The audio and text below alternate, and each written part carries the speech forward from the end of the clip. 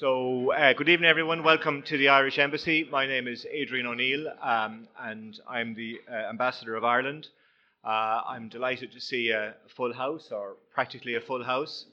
I can't imagine what the attraction is. It's amazing what an editorial in The Sun will do for your interest profile. All attention gratefully received.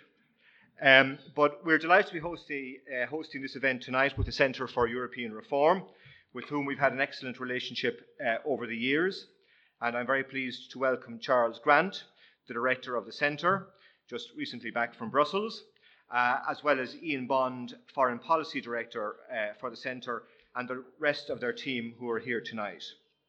I also welcome our guests from the House of Commons and the House of Lords, who span the spectrum of political affiliation in Westminster, and representatives from Whitehall, the think tank community, business and the media. But a special welcome to our speakers this evening, Dr. Edward Burke, who is an Assistant Professor in International Relations at the University of Nottingham, and the author of the policy brief that is being launched tonight, entitled Ulster's Fight, Ulster's Rights, Brexit, Northern Ireland and the Threat to British-Irish Relations. Also Keelan Gallagher, QC, a public law specialist with Doughty Street Chambers, who will respond to the paper. Keelan is a graduate of University College Dublin, the King's Inn in Dublin and Cambridge University. Carolyn Quinn, a journalist who will be well known to many of you as the host of the Westminster Hour on BBC Radio 4, and Carolyn has generously agreed to moderate the discussion afterwards. But first of all, a message from your sponsors, so to speak. The 10th of April next year will mark the 20th anniversary of the Belfast Good Friday Agreement, the multi-party agreement and international treaty that paved the way for an end to 30 years of conflict in Northern Ireland. And in his paper, Dr. Burke poses the question, does Brexit now threaten the fragile compromises that have mostly kept the peace for almost 20 years? As we approach a critical juncture in the negotiations on the UK exit from the EU, this is a question that goes to the heart of why the Irish issues have been accorded such priority by the EU 27 during the first phase, alongside the financial settlement and citizens' rights. A great distance has been travelled over the last 2 decades in securing peace in Northern Ireland and advancing the totality of relations across these islands. Despite occasional stresses and strains, and we're going through one such moment, great progress has been made in normalising political relationships in Ireland. Indeed, it was in this building in 2004 that the first formal meeting between the leadership of the DUP and the then Irish government took place.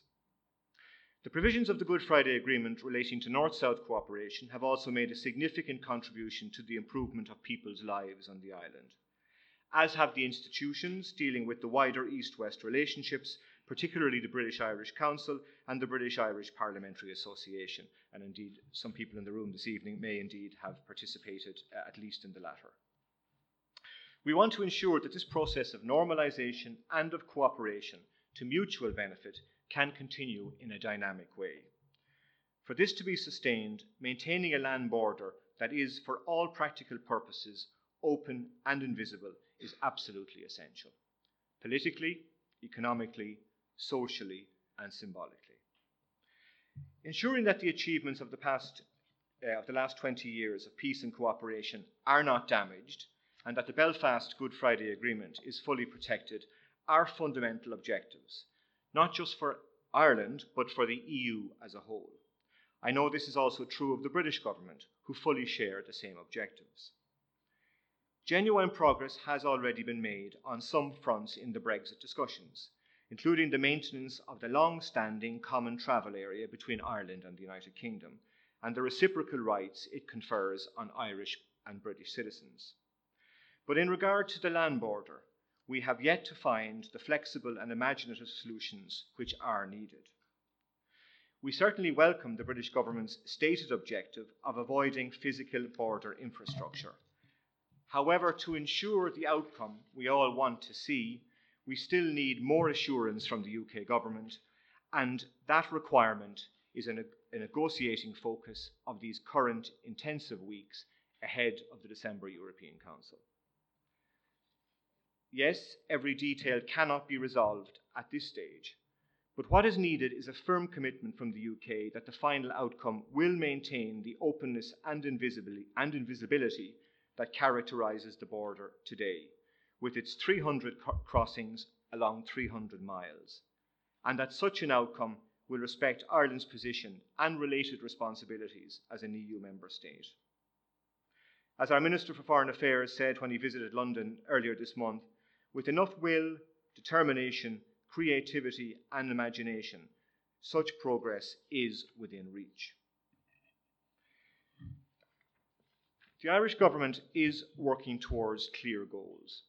We want to protect the Belfast Good Friday Agreement and the peace process, maintain the open border and the continuation of the common travel area. We are also very anxious to ensure an orderly and well-managed exit by the UK from the European Union. A no-deal cliff edge is in nobody's interests.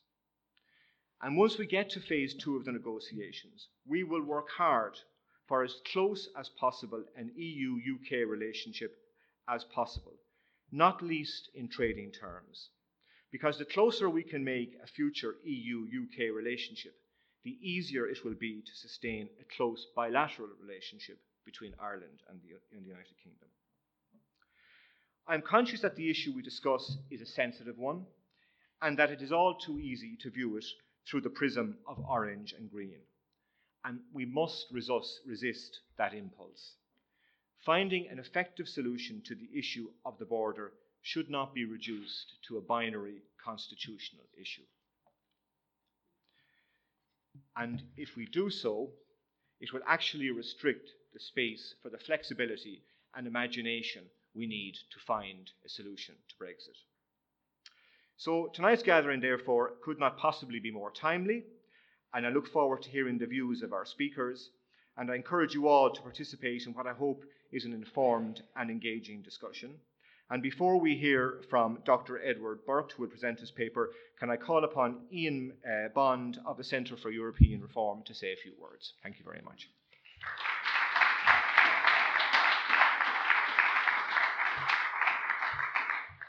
Well, thank you very much, Ambassador. I just want to say on behalf of the Centre for European Reform, first of all, that we are extremely grateful to the Irish Embassy for their hospitality this evening and for helping us to put together such an outstanding audience. When we commissioned Ed Burke to write this paper, we thought that this was an important and rather under-researched area. I don't think we knew quite how important it was going to be by the time we came to launch his paper. The paper was actually published in July, and even at that time, some of its predictions looked rather alarmist. 4 months on, they look a lot more realistic. Anyway, I think it's a really first-rate paper. I'm very grateful indeed to the Embassy for enabling us to launch it here this evening.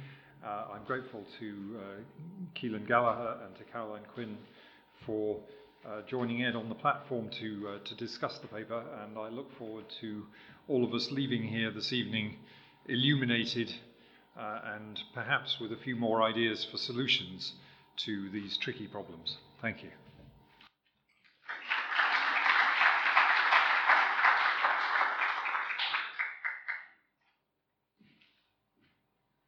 Thank you very much, Ambassador. I'm very grateful for the invitation from the Irish Embassy to be here this evening. I look forward to the conversation that hopefully our brief presentations will kickstart tonight. I'm also exceptionally grateful to my former employers, dear friends at the Centre for European Reform, Charles Grant, Ian Bond, and the rest of their team for commissioning this paper. It was a fascinating and, as you can imagine, incredibly difficult research project. But living as I was in Newtownards in County Down at the time, and with my family, Northern Irish, well, from County Down, me from West Cork, working in England, PhD from Scotland. This is quite personal to some extent, as you can imagine. And indeed, Brexit happened 2 days after my wedding, so threatened several times by my now wife not to mention it in my speech at the wedding. Somehow I managed to observe that instruction. At the CR Future of Europe conference in Brussels on Monday, former Irish Taoiseach John Bruton was remarkably blunt. According to Bruton, it's normal, civilised, interstate behaviour to take an intelligent interest in the predictable consequences of things you do for your immediate neighbours. That norm was not adhered to by the UK when it decided to quit the single market and the customs union. These were blunt, angry words from the man who was dubbed by Sinn Féin as John Unionist because of his determination to reach out to Ulster Protestants and his commitment to improving British-Irish relations as Taoiseach. In the past few days, the current Taoiseach, Leo Varadkar, has also threatened, as you know, to veto any movement onto phase 2 of Brexit negotiations unless Ireland receives assurances from the UK that there will be no return to a hard border. Successive Irish Taoiseach have indeed arguably worked much harder than their counterparts in Number 10 to provide an answer to Britain's so-called Irish question. The Good Friday Agreement marked a paradigm shift away from a narrowly vicious focus on sovereignty to one of collective cooperation and respect, enabled by a shared EU membership and a soft border. Now, less than 2 decades on, Britain has found a second question, Brexit, that threatens to undo attempts to answer the first. It shouldn't take a supreme leap of imagination for leading Conservatives to sympathise with Ireland, but many, as indeed Taoiseach Leo Varadkar observed, do not seem to have thought things through when it comes to the Irish border and the threat to the peace process. The Taoiseach is also evidently frustrated with Ulster Unionism. The onus, he says, should be on the Brexiteers, particularly the DUP, to come up with solutions to mitigate the worst effects of Brexit. The Taoiseach has called the border of the past a brutal physical manifestation of historic divisions and political failure. Most Unionists clearly don't see it that way. In 1910, Arlene Foster's paternal grandfather, Nathaniel Kelly, was a mid-sized farmer near Dernawilt, Rosslea, just along the border, a few miles from what is now the current border. And he was able to employ a labourer, and the centre of his commercial world very much was the town of Clones in County Monaghan. Although Protestant farmers in Dernawilt tried to establish a creamery after the imposition of the border, it failed within a few years, and the Kelly family turned to other activities. John Kelly, Arlene Foster's father, of course, served as a policeman, protecting the integrity of the border, and worked for the electricity board in Lisnaskea in County Fermanagh. Again and again, Ulster Unionists have shown a willingness to ignore economic expediency in favour of maintaining a closer union with Britain.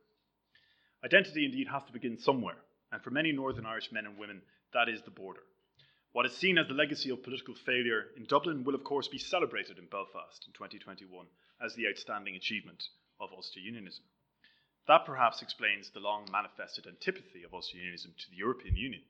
The EU may have brought increased economic prosperity, but by blurring borders, it also diluted symbols of British sovereignty on the island of Ireland, and that has caused unease and contradictory responses.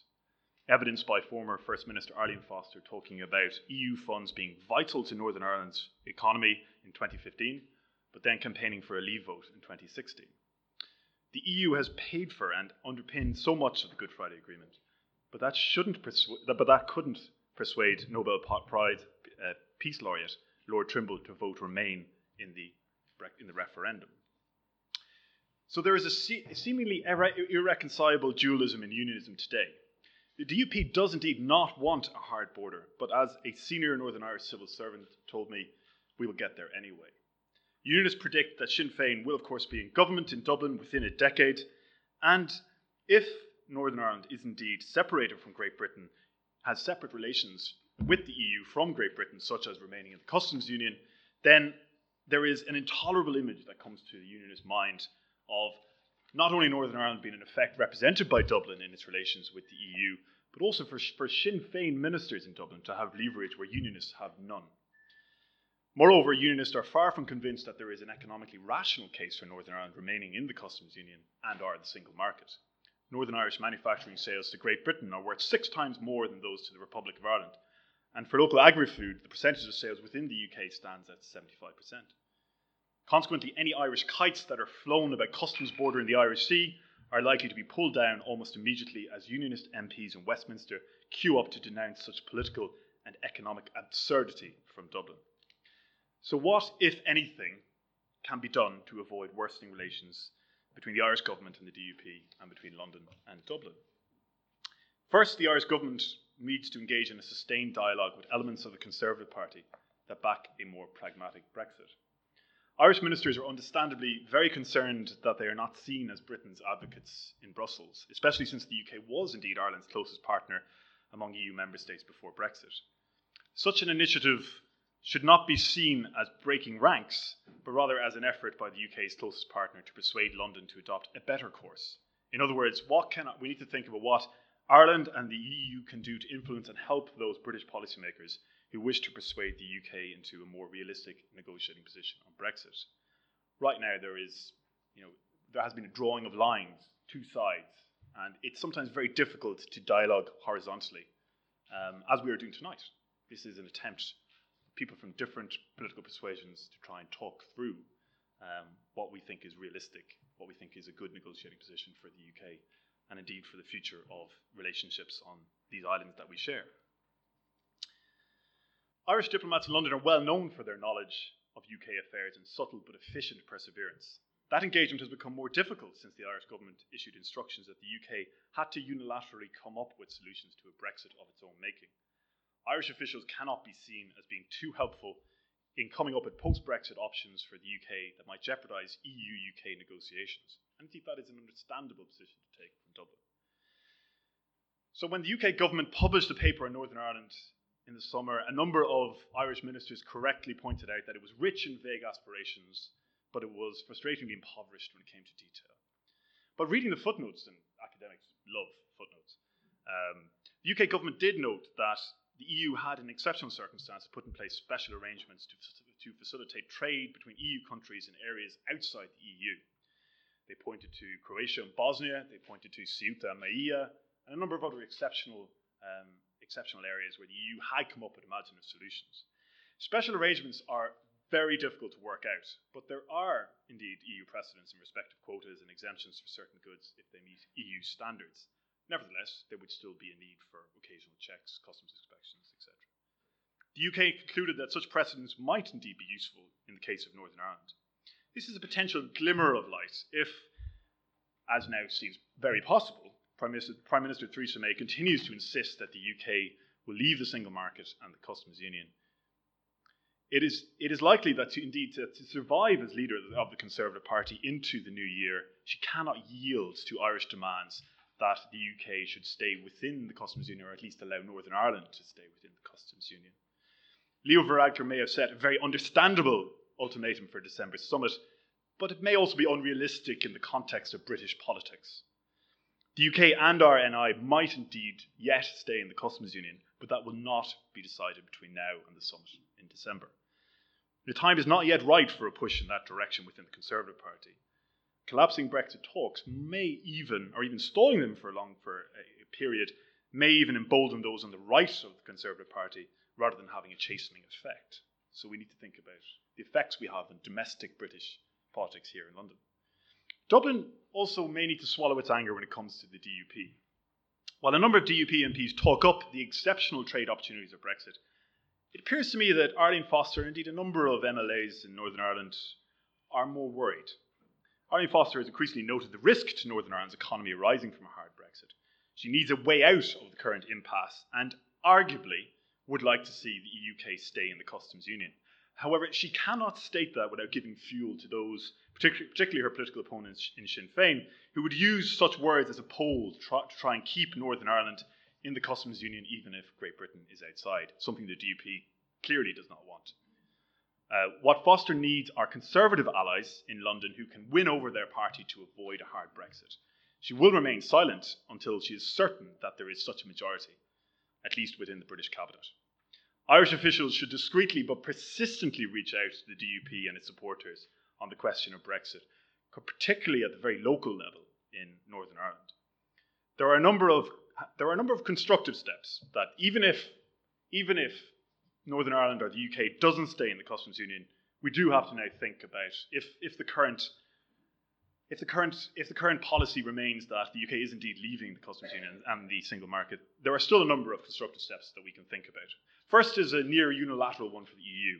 It can maintain funding for special peace programmes in Northern Ireland, regardless of future UK contributions to the budget.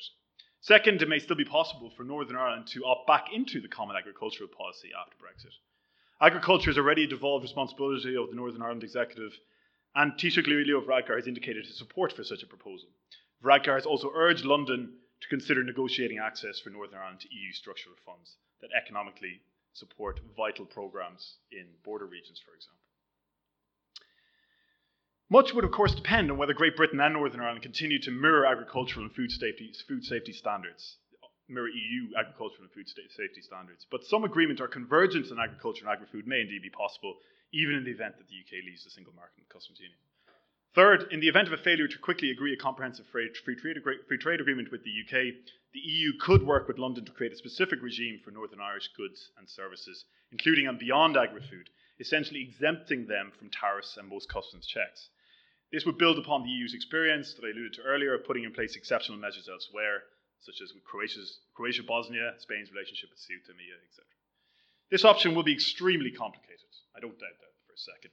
But it cannot be discarded just yet if we need to go there.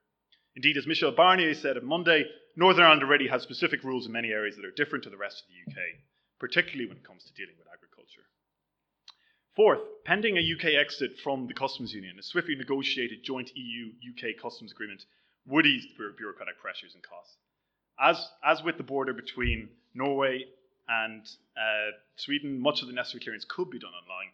UK customs officials could process EU paperwork and collect tariffs, passing them to the EU so that the goods could cross the Irish border without further checks or form filling. Again, this is not ideal. This is costly. This is a structural barrier to trade, but it is, again, something that we may need to think about.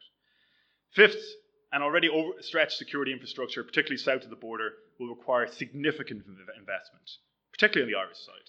Both governments must expect increased criminality and an escalated security threat along the border.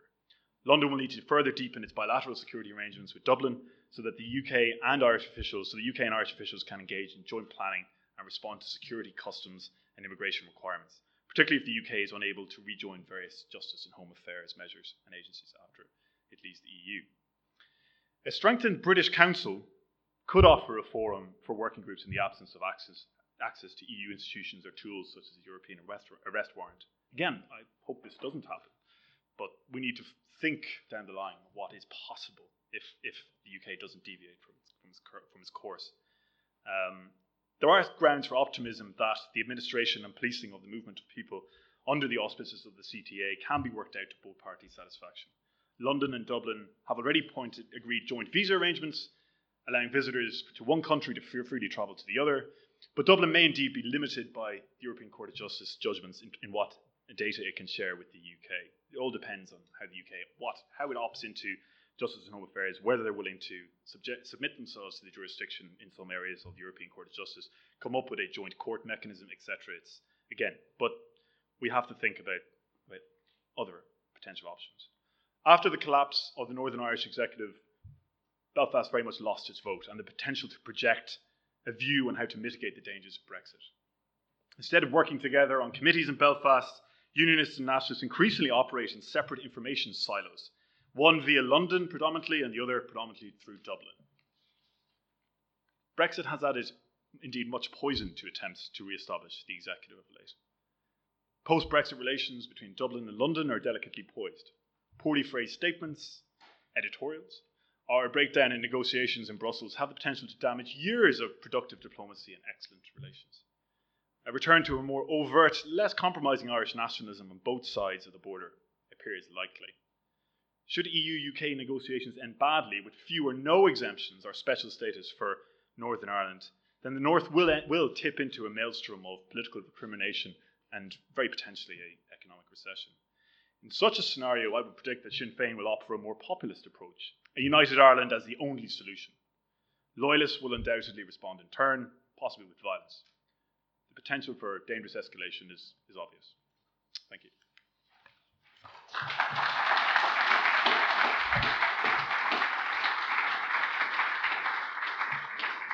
Dr. Burke, thank you very much indeed. It is indeed timely, isn't it, the work that you're doing.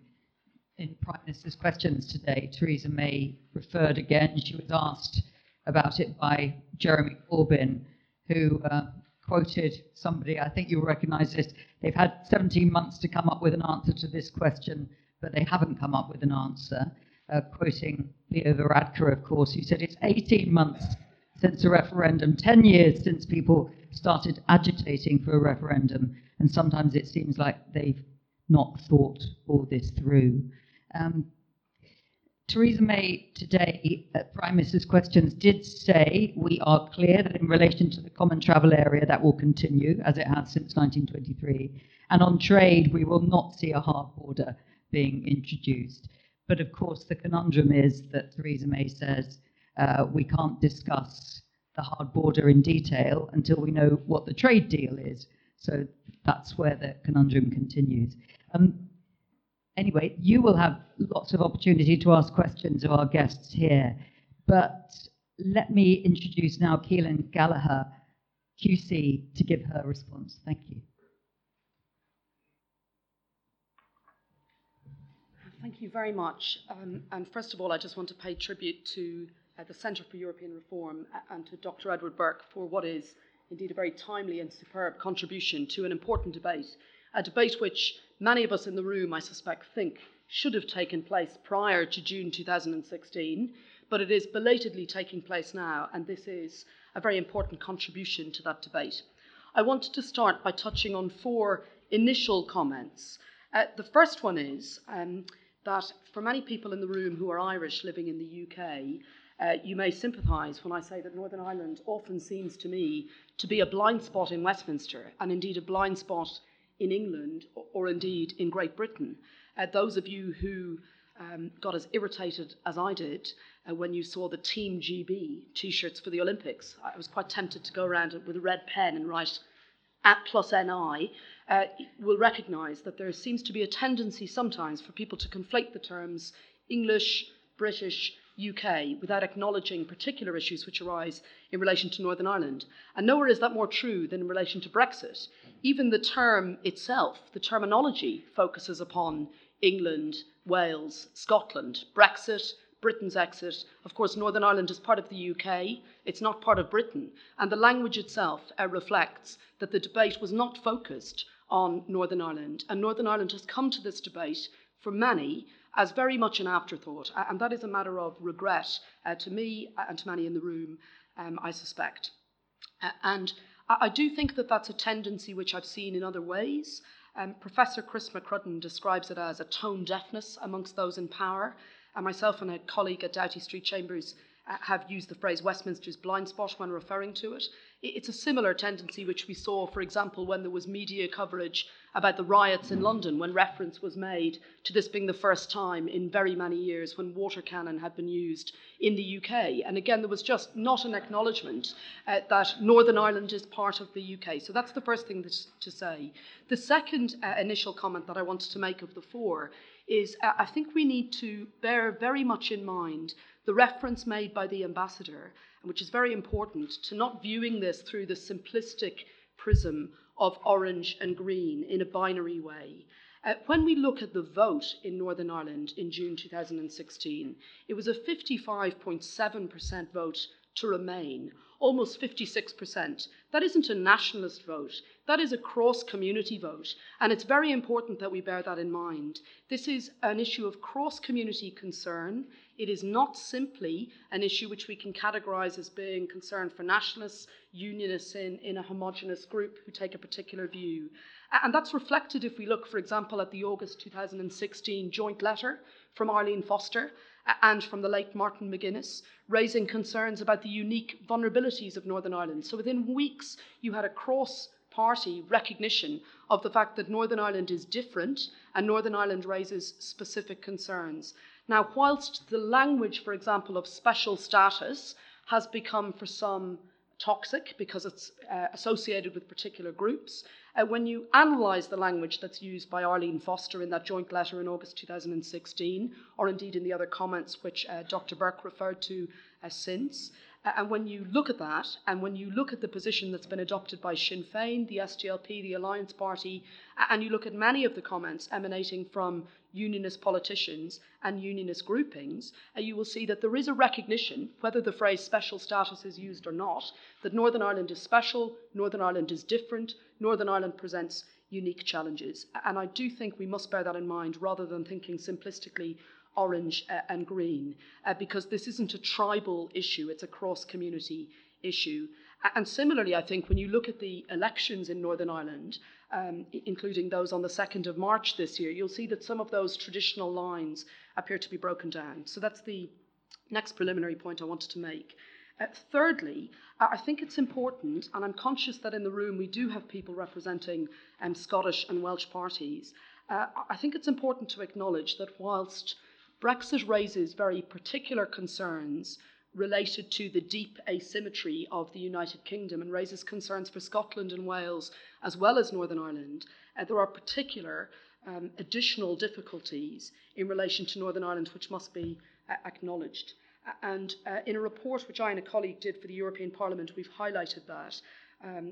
And it's right that while there are constitutionally complex and practical issues arising for Scotland and Wales, and of course there's a similar democratic legitimacy question mark arising for Scotland given their vote in the referendum, Northern Ireland is very different. I'm not sure how many of you have heard the joke about an Englishman, a Scotsman and an Irishman go into a bar and the Englishman decides that he wants to leave and they all have to get out. Which I have heard from many people over the last number of months when doing work on Brexit in the European Parliament and in Parliament here and with many groupings. So I do understand and sympathise with the view that there are similar issues raised for Scotland. But I do think for Northern Ireland, for the reasons which are set out in this report and elsewhere, Northern Ireland is very different.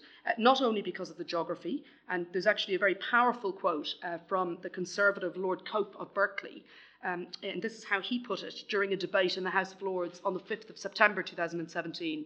There's been some media talk about closing the border again, but anyone who thinks that it can be a closed border does not know the border. Neither President Trump nor even Benjamin Netanyahu could build a wall along it, which I thought was an interesting take. But of course, a key thing which we must remember is the Good Friday Agreement. And the Good Friday Agreement means that constitutionally Northern Ireland is in a wholly different position to Scotland and Wales, and that must be borne in mind as we go forward. The final one of the initial comments I wanted to make just relates to, it's been referred to in passing or indirectly in the comments of the Ambassador and indeed by Dr. Burke, but the suggestion in the last number of weeks that the Irish government has caused difficulty by raising the unexpected issue of the border is really quite nonsensical. And there was a headline in The Sun last week, which some of you will have seen, and this is what it said: Ireland's naive young Prime Minister should shut his gob on Brexit and grow up. So interesting in a sentence to tell someone to grow up whilst also telling them to shut their gob. But that language, and indeed the language which was used in a Telegraph piece recently about the unexpected issue of the Irish border, suggesting that somehow with Leo Varadkar has come this issue out of the blue, which couldn't have been predicted, it is simply nonsensical in my view. And I have heard in the work that I'm doing, which is cross-party work, an acknowledgement of that. And I think that is quite important. The concerns which have been raised by the Irish government have been raised repeatedly before the referendum and after the referendum. They've persisted despite a change of Taoiseach, despite a change of Minister for Foreign Affairs. These are not unexpected issues. The issues raised by Leo Varadkar and by Simon Coveney have been on the agenda for a very long time. And when you trace back statements and speeches throughout 2016, in late 2015, that has been a consistent message and a consistent position. I very much agree with Dr. Burke and with others, and indeed this is also a cross-party view, that flexible and imaginative solutions are required, particularly given the special circumstances of Northern Ireland. That now appears to be acknowledged by all. It is a serious concern to me that almost 18 months since the vote, we are still speaking at levels of generality and not engaging with the detail on what a particular model should look like. And that is why I think this report is so important, to actually get that debate going on the detail. Those of you who will have seen the EU Parliament vote on the 3rd of October 2017 will have seen that there was an overwhelming view of the European Parliament that the UK is falling short of its responsibilities in relation to Northern Ireland, and it was very critical. And whilst I have great sympathy with that, and it's a view that I share, I do think that the need to progress the debate and think about specifically what the model should be is not simply a matter for Westminster. It's also a matter for the Irish government. It's also a matter for the EU 27. And it's not good enough to say the ball should be in Westminster's court. It's their mess. They need to sort it out. It is a responsibility on all of us to start creating those flexible and imaginative solutions and engaging with the detail. Over the 18 months, the only real model which we've seen, and I'm calling it a model, but that's probably a little inaccurate, was the reference which was made in March 2017 by David Davis when he was giving evidence to a Westminster committee, when he ruled out the use of border posts, very welcome to us in the room, and proposed a digital border with security cameras, pre-registered cargo as an alternative to a land border. And he said, it's not going to be easy, it's going to cost us money, a lot of work developing the technology to put border controls in, but without having border posts. But that is what we intend to do.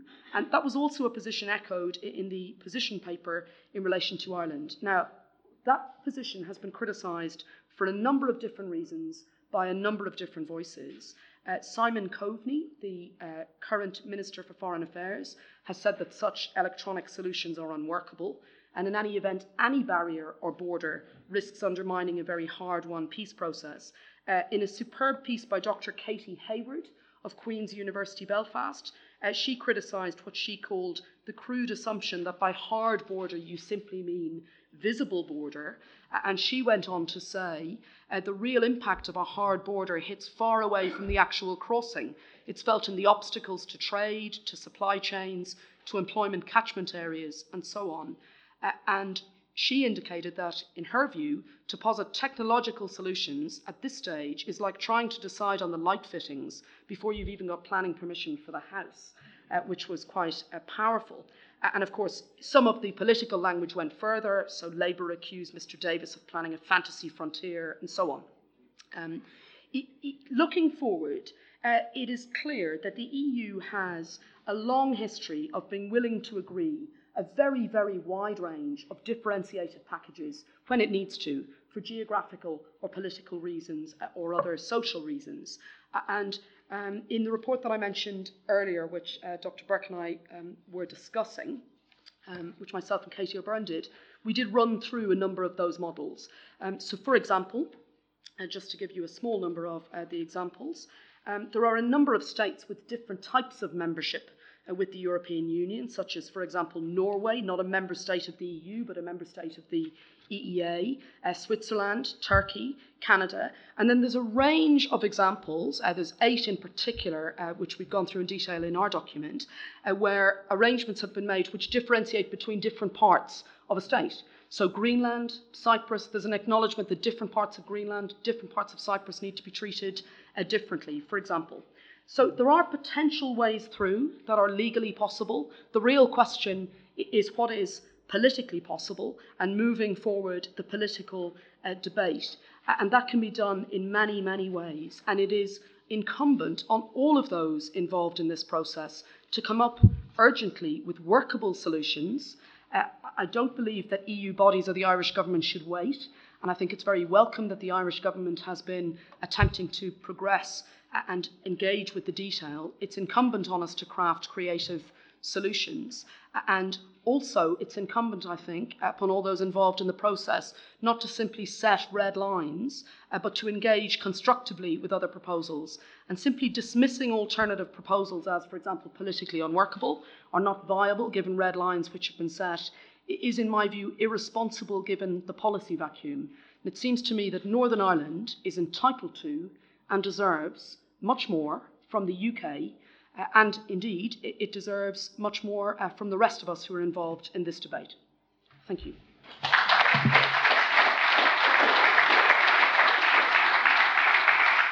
Thank you so much.